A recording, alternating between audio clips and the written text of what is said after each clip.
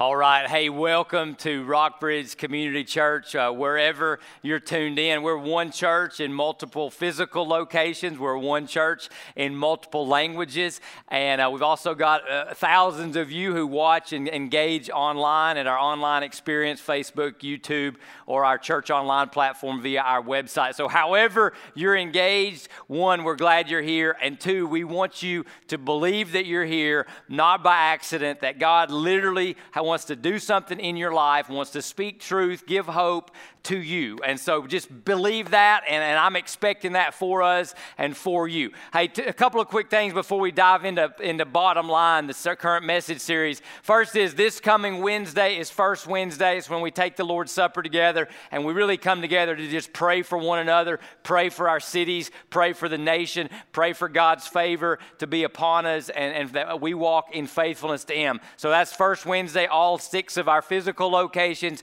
as well as online. And then this weekend is one of our big student ministry events, which we call Disciple Now or D Now, and the theme is the darkness and the light. And it's so powerful, that theme, because it ties in to this series that we're in called The Bottom Line. And the bottom line for the Christian is that we are to love others as God Himself, through His Son Jesus and His Spirit, as God Himself has loved us. And that love actually has the capacity to shine light into darkness in the world. That God wants to love people through you. And we said that's really one of our highest callings as a church. Our highest callings as Christ followers is that, hey, I get to share and give the love of Jesus. And that's sometimes different than Hollywood, Hallmark, and maybe the love you've received. But we get to give the love of Jesus to other people. And in doing so, the light penetrates the darkness that's in this world. And so what we've invited God to do through this series in way of review is we've just said, hey, Jesus, I want to be your student. I want to be your disciple in the area of love. You've asked God maybe to help you know who to marry. You've asked God to help you make a decision about maybe your career or where to go or where to live. But have any of us just said, hey, Jesus, I need to be your student in the area of love? But because here's what I know. We've all been taught by someone or by something how to love or how to do love. And what we're having to unlearn is maybe the way we were taught love is not the way Jesus does love, and we're trying to learn to love as Jesus has loved us. And so our instructive passage of Scripture that we're hanging out in this entire series, we're in one passage this entire series, is 1 Corinthians 13. And today we're going to look at a narrow slice of that incredible chapter about love that you've heard at weddings or different places, but we're looking at it because it was written to a church. It wasn't written for a wedding ceremony, it was written for a church. And we're looking at a narrow slice today. And here's what we're going to discover. We're going to discover this, that what I rejoice in, take pleasure in, get happy about regarding others says something about how I love others. All right, now that's going to make sense in just a minute. But when I look at other people, when I think about other people, and when I have joy at something going on in them, around them, that says something about how I love them. Okay, so just what I take joy in regarding other people says something about how I love others. And let's see that in the text, and let's read the meat of this text, 1 Corinthians 13. We'll start in verse 4. Love is patient, love is kind. That's what we talked about last week. Love does not envy or does not have jealousy, is not boastful or self-seeking, is not arrogant, is not rude, is not self-seeking. Love is not irritable and does not keep a record of wrongs. And then we're going to look at this main sentence right here this week. Love finds no joy in unrighteousness, no joy in bad things happening, but rejoices in the truth. It bears all things, believes all things, hopes all things, endures all things. Love never ends. So we're specifically looking at something love does not do, which is take joy in unrighteousness, but it rejoices in the truth. And so Paul's going to help us understand that. There's 3 negatives to look at in relation to what we find joy in. Like, love does not envy means that when someone else has something you don't have, you're not to envy that or desire that, and then you kind of get secretly excited about it when they don't have it anymore, right? That's a way of understanding what Paul's talking about. When he says, love is not arrogant or not self-seeking, that if I put myself in the center and when something good happens to you that sort of kind of threatens me being at the center, then I see you in conflict with me or in competition with me, and so I can't truly love you, right? That I have no joy when something good happens to you because really I've got myself in the center of my little world. So he's talking about that. And then he says, love does not keep a record of wrongs, because if I ever get in the habit of wrong keeping or score keeping between me and another human being, then I will be tempted to compete with them, to conflict with them, or either to get even with them or to get ahead of them, all of which means I cannot take joy in what's happening to someone that might be good. I can take joy when something bad happens to them. Now, the key to unlocking this little phrase in 1 Corinthians 13 is that Paul does something that we shouldn't expect. He actually pairs unrighteousness, or evil might be another word, with truth.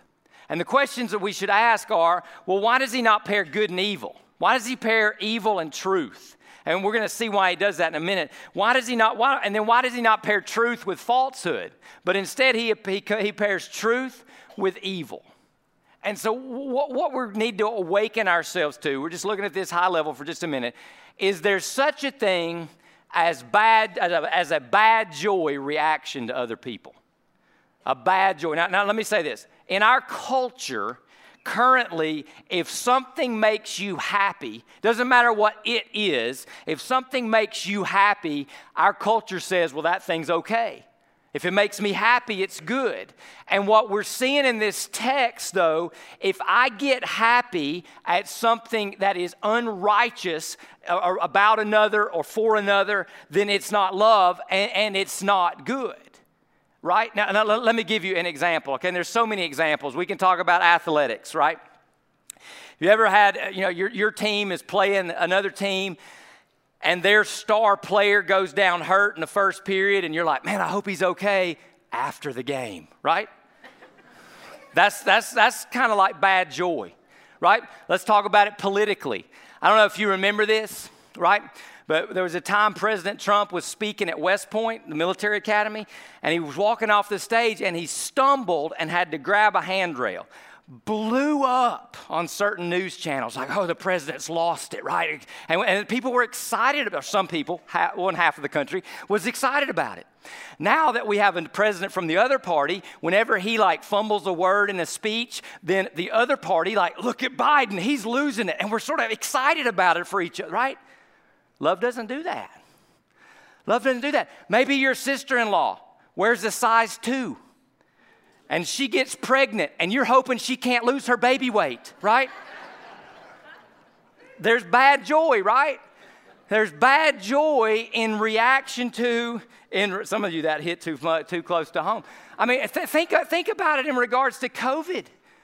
People get sick, and we're like, oh, they weren't wearing a mask. Right? And I told you so. Or, hey, have you got vaccinated? And if something bad happens and you got vaccinated, well, it doesn't work. I mean, and we just start labeling that and having joy when other people experience hardship or challenge because of the way maybe we're looking at other people. You ever said this? Well, they had it coming. Well, she got what she deserved.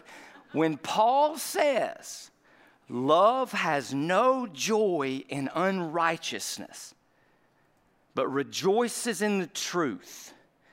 He's saying love does not celebrate the shortcomings, the setbacks, the sinfulness of anybody.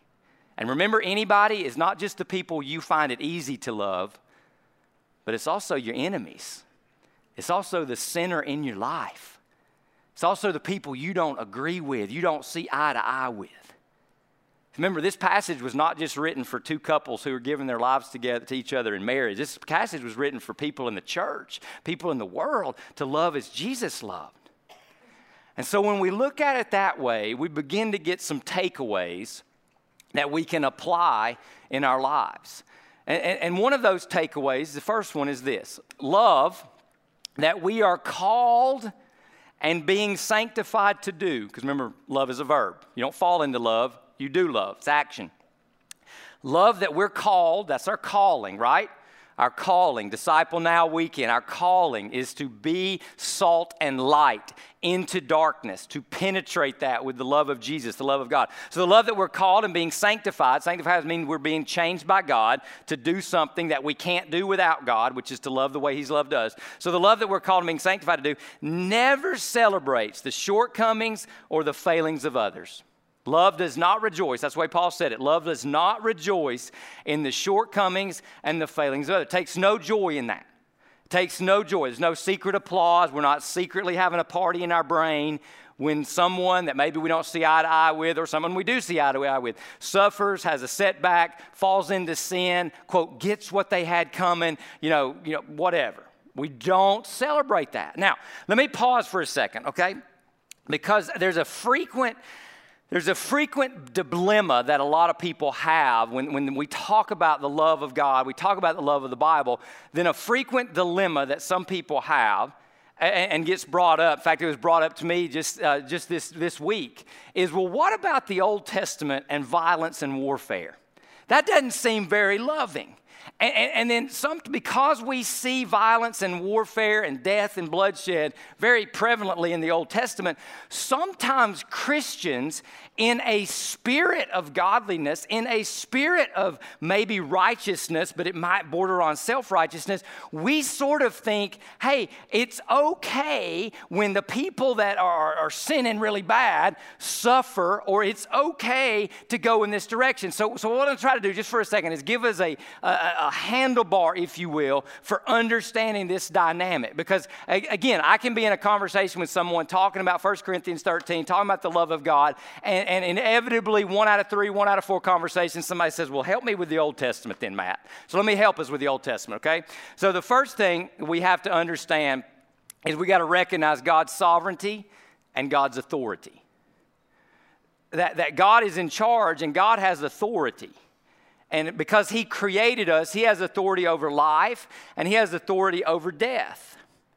And so whether death occurs by natural causes or death occurs through warfare or death occurs through a disease, God is still sovereign and God still has authority. Now, if I just gave you that one answer, it would feel a little anemic. So you can't just take that answer and go with it, although that answer is sufficient and that answer is true. And when it comes to things of life and death, do I want to trust my judgment, my wisdom, in my finite understanding, or do I want to trust God's? So then we have to understand God's omniscience and God's wisdom.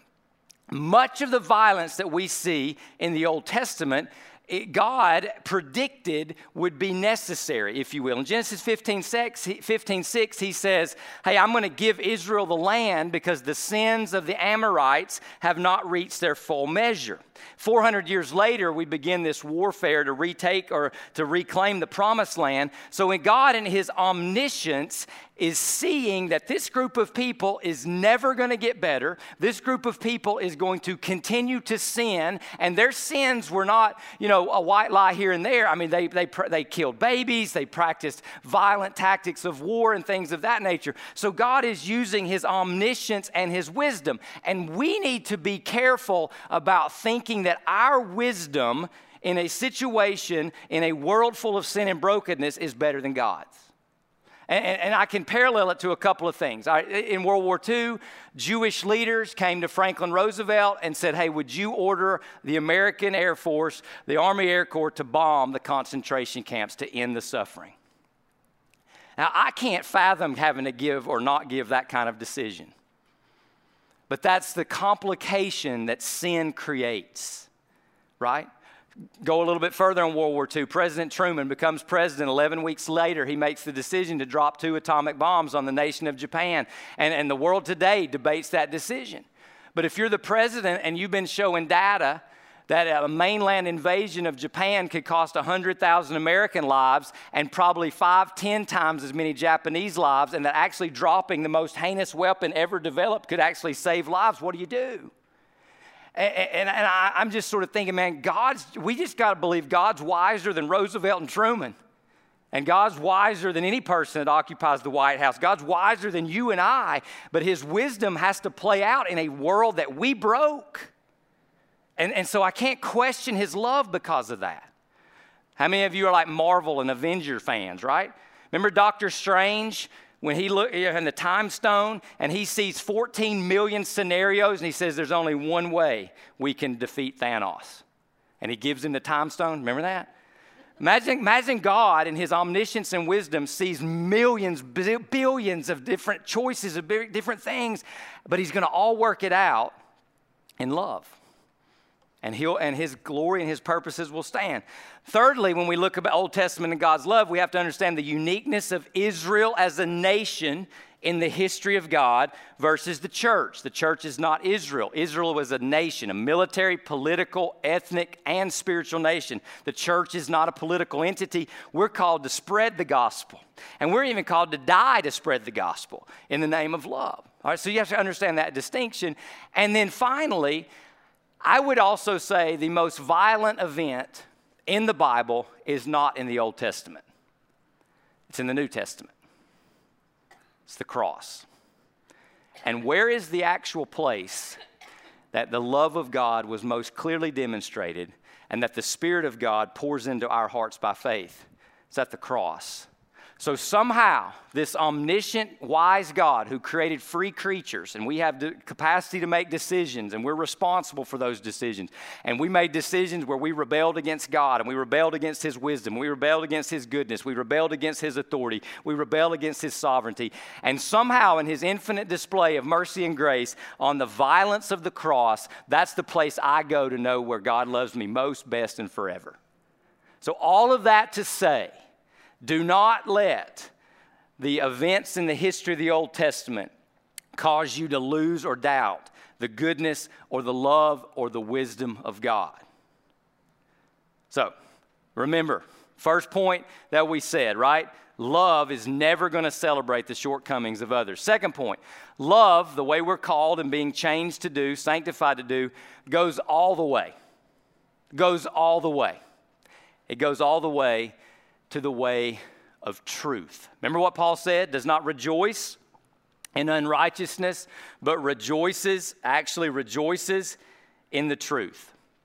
Here's why that's important, okay? Most of the love that's being talked about in the world today has no objective grounding. It's very subjective. It's based, like you can tell me something and I can say that's the most unloving thing in the world, when maybe it's not. Because love is being allowed to be defined on personal terms. Like love just lets you do what you need to do or be who you want to be or go where you want to go or do what you want to do. I know if I use that with my kids, that I'd be one of the most unloving parents there are, right? So when we say love goes all the way, what Paul is saying, and it's the way of truth, he's grounding love. He says, listen, what we've got to rejoice in and what we've got to look for and what we've got to love people toward is the truth of God, the truth about God, the truth of the gospel, and how the violence of the cross is actually a demonstration of the incredible, steadfast, eternal love of God. That God was using all that stuff in the Old Testament to bring his son to a cross to die for me, but not just for me, instead of me. That's a big difference. It's a big difference. Just for me and instead of me. And so when God says, hey, I want us to rejoice in the truth, he's calling us to rejoice in evidences of his grace and his truth being grasped, being learned, being cherished for people. So here's the challenge, right? Here's the challenge. Some of us can love people in our lives, but the love stops short of going all the way to the truth. Like we can celebrate and love that you got the promotion and that you got the new car and that you got a date to the prom. And that's good and that's all fine. But what we need to love and celebrate the most is when we are grasping and being grasped by the truth of who God is and what God has done when he died for us, when he gave his son for us, when he put us in the church.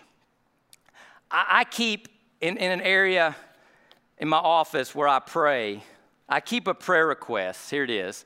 It's on one of the cards and it's from 2013. And I keep it for several reasons. Because, and I can't really, even though it was like 9 years ago, I can't share the details. But this is a prayer request that I can't pray what was asked.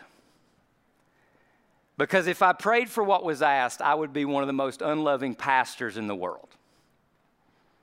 Now, I don't find fault in this person because there's a deception going on. And I know who's the deceiver in the world. And we call him Satan. And so I have this prayer request that I keep to remind me that I've got to love people all the way. And sometimes how people ask to be prayed for, how people ask to be loved, doesn't go all the way to the truth of the gospel, the truth of who God is. I keep this prayer request for a second reason. And this person's actually, when it was submitted, was a teenager, like the teenagers participating in Disciple Now this weekend. I keep this also to remind me that we've got to ask God to do things in us and through us that only He can do. Only God, through His Spirit, can truly show us the depth of the love that He has for us as proven on the cross of Christ. And only God working in me can empower me to love people the way He loved me and to go all the way in how I love my wife, how I love my kids, how I love my enemies, how I love lost people, how I love overlooked people, how I love the least of these. So that's why I keep this prayer request from 2013.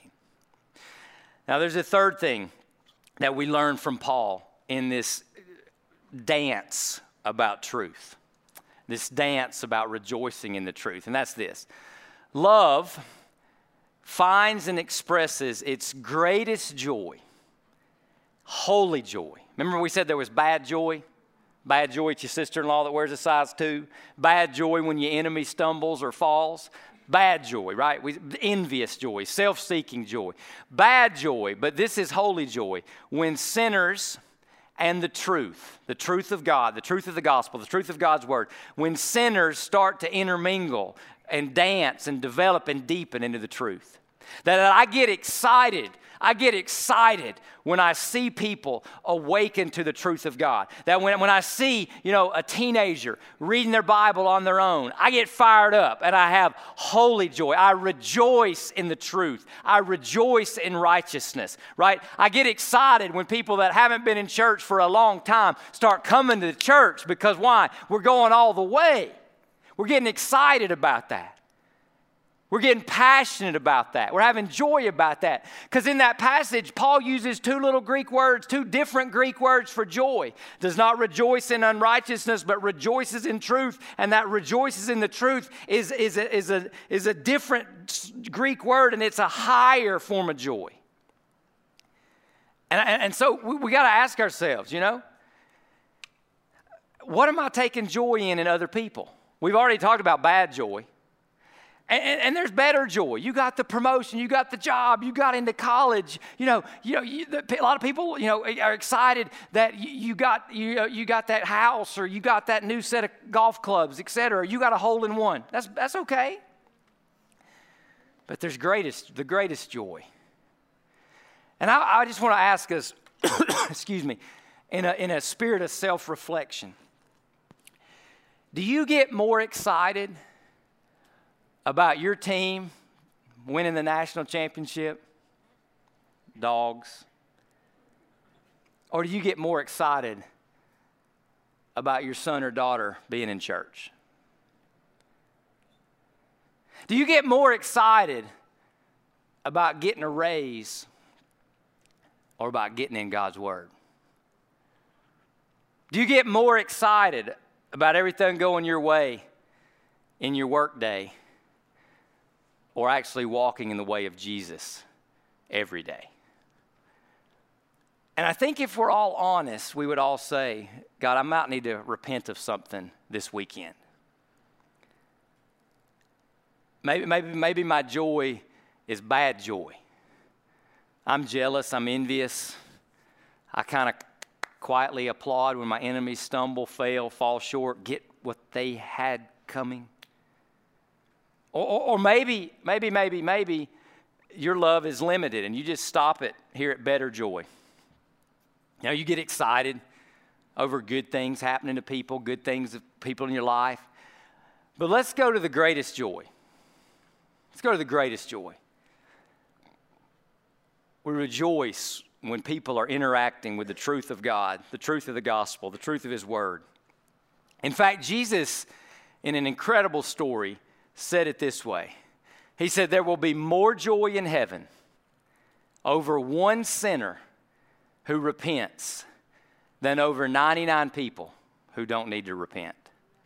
That means when anybody gives their steering wheel of their life to Jesus Christ, gives their sins to Christ, when anybody repents of a sin, there's more joy in heaven. So God, listen, God is not applauding when a sinner fails, when a sinner experiences a consequence. God's not happy with that. God's happy when a sinner comes home. God's happy when a sinner comes back to Him and says, God, I don't want to call you God anymore. I want to call you Father. God's happy when you decide, I'm going to start fighting the sin in my life. God's happy when sinners interact with His truth of who He is and what He's done. So, just to summarize, there's bad joy. When the source of our joy is wrong, when I'm rejoicing when someone gets what they had coming, as if I'm qualified to say what anybody's got coming. When the source of joy is jealousy and, oh, now they're losing what they had that I was jealous of. The source of joy could be wrong, and that's unloving. But another bad joy is when the length of my joy is limited, when I'm not loving people all the way to want to rejoice at their interactions with the truth of God, the truth of the gospel, the truth of His Word, the joy of them discovering or deepening themselves into the love of God that's in Christ. All right, so we got to do something with this, right? We've kind of learned and discerned there's good joy, there's bad joy, and there's greater, better joy when it comes to our response to what's going on in other people's lives, what they're doing, what they're not doing. So how do we grow this? How do we practice this? How do we walk out of here this weekend and be a student of Jesus and put this into practice? Here's a few thoughts, a few suggestions. The first one is this.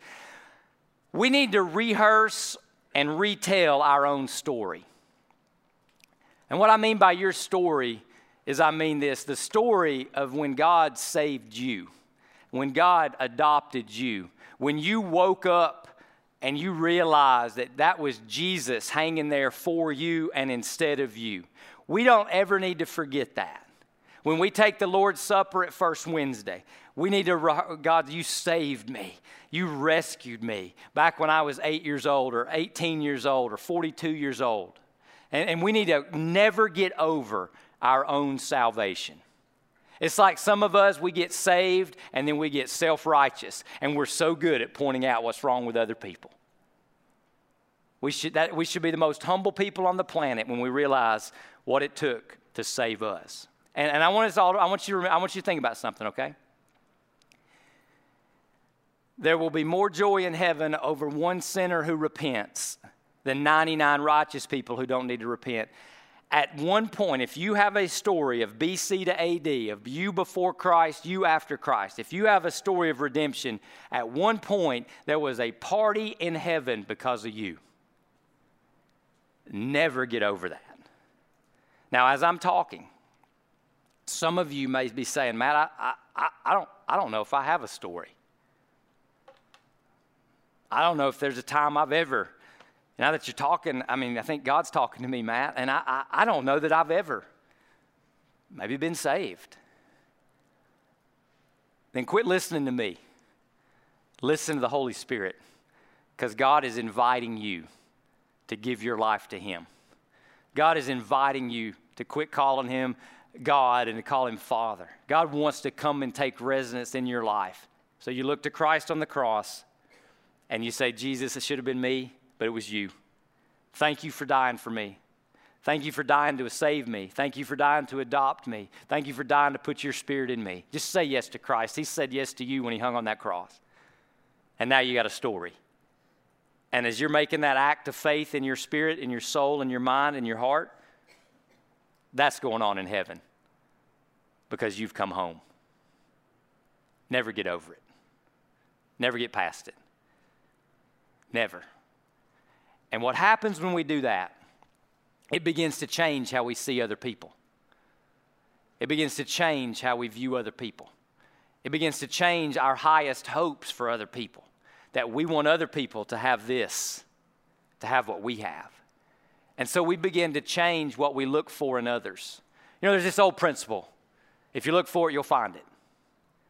Listen, if you come to church at Rockbridge and you come to find fault, you're going to leave not disappointed.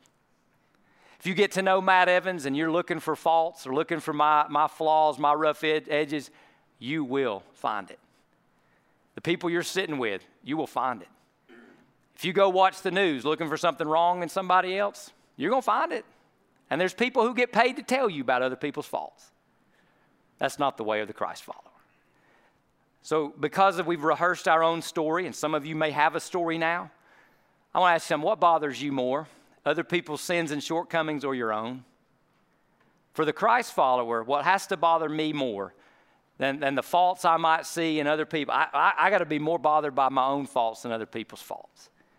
So just change what you look for. And what you need to look for, what we need to look for, is signs of the grace of God, the truth of God working in people's lives. There's a theological concept called prevenient grace. Prevenient grace. It's grace that comes before. Here's what that means. You're never going to see somebody that God's not trying to get their attention. Now, they may be hard, but God's grace is always present. What God wants to do through you and I, remember, darkness and light. We want to shine our light, Disciple Now Weekend, is we want to look not for people's faults, because you'll always find them. We want to look for signs of God's grace. We want to look for signs of how God's working on someone, in someone, and through someone. And then we need to get really good. This is something our staff talks about. We want to get really good at doing this. It's called an I see in you conversation. And I just want you to imagine something. It's easy to see, I see what you did. I know you're not as good as you know. It's easy to do that. What if we got really good in our small groups, in our families, in our church, in our jobs, in our community? What if we got really good at I see in you conversations, and what we were saying to people is, hey, I see how God is working on you right now. I see how you're growing in your faith journey. I see how you're taking steps toward the greatest joy there is of knowing Jesus Christ. I want to help you take those steps. I see in you, I see this gift in you. I see this strength in you that God could use to bless people and bring glory to his name. And we just got so good at having these I see in you conversations. And we had a spirit of I see in you because we live in a world that wants to say, yeah, I see what you did. We live in a world that wants to put people on the stand and critique them and criticize them and find fault in them. And when the heat's on them, baby, it ain't on me, praise the Lord, right? That's not the way of Jesus. That's not the love of Jesus. So what if we just said, hey, I'm going to go and I want to have an I see in you conversation with somebody. I brought this. I dug this up today. My senior year in high school. 2 letters. I'll try not to get emotional. One from one of my small group leaders, like the dozens of small group leaders investing in kids' lives this weekend. And then one from a teacher and a coach. And these were I see in you letters to 17, 18-year-old Matt Evans. I don't want to be overly dramatic, but I don't think I would be where I am today. Had 2 people not taking the time just to say, Matt, here's what I see God doing in you right now. And let me say something to everybody here. You will never lock eyes with another human being that doesn't need an I see in you conversation from the Spirit of love, the love of Christ. So I want to ask you, you don't have to do it. Nobody's going to get mad at you next week if you don't do it, but you got some homework. What if you sent a text, made a phone call, sent an email, went to visit someone, took someone to lunch, to dinner, after church, and said, hey, I want to say something I see God doing in your life. Maybe it's someone in God's forever family. Maybe it's somebody in our church, somebody in your small group. You just want to call them up and say, hey, I just want to tell you I see something in you, and encourage you in the way of Jesus.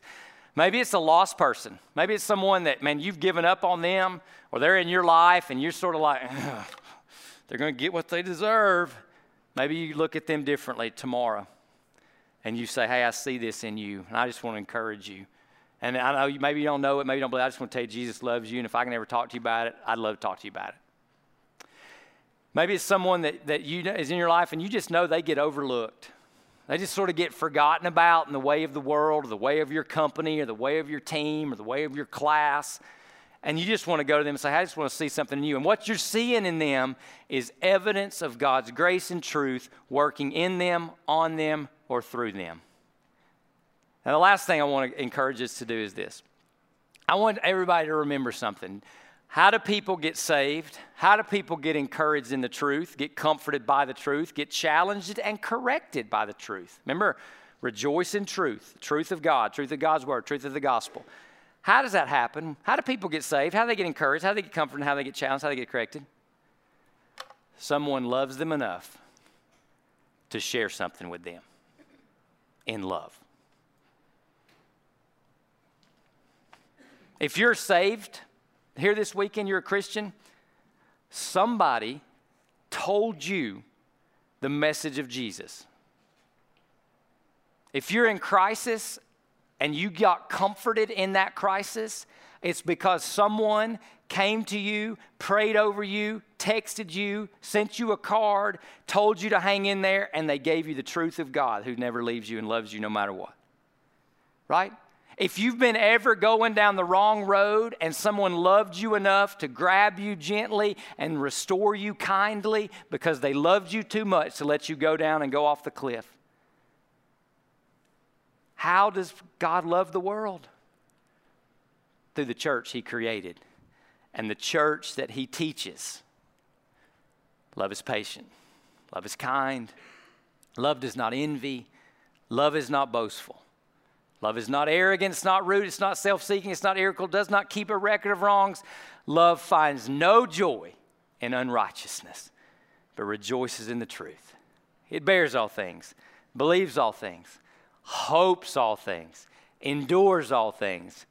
Love never ends. Let's pray together.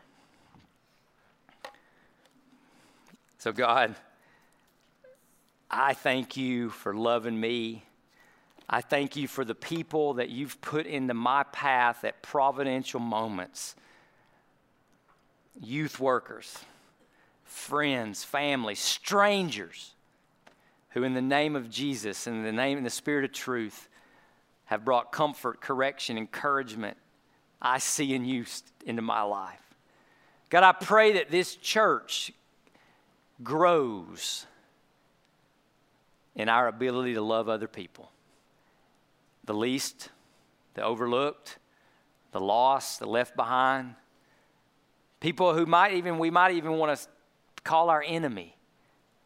Sinners, strangers. Let us grow in love. God, right now may we all just remember when you saved us. Who you used to save us, to bring us to a place of surrender at the foot of the cross. And we want to say thank you. God, for those that today is the beginning of their new life, their new story with you. We rejoice as you rejoice in heaven, because there's more joy in heaven over one who repents. And God, I just want to pray that at the end of this series, at the end of this service, none of us is the same as when we came in. Because either we are being loved by you, or we're being equipped to go give the love you've given us to the people in our lives. And all of that for your glory and your honor. In your name we pray. Amen.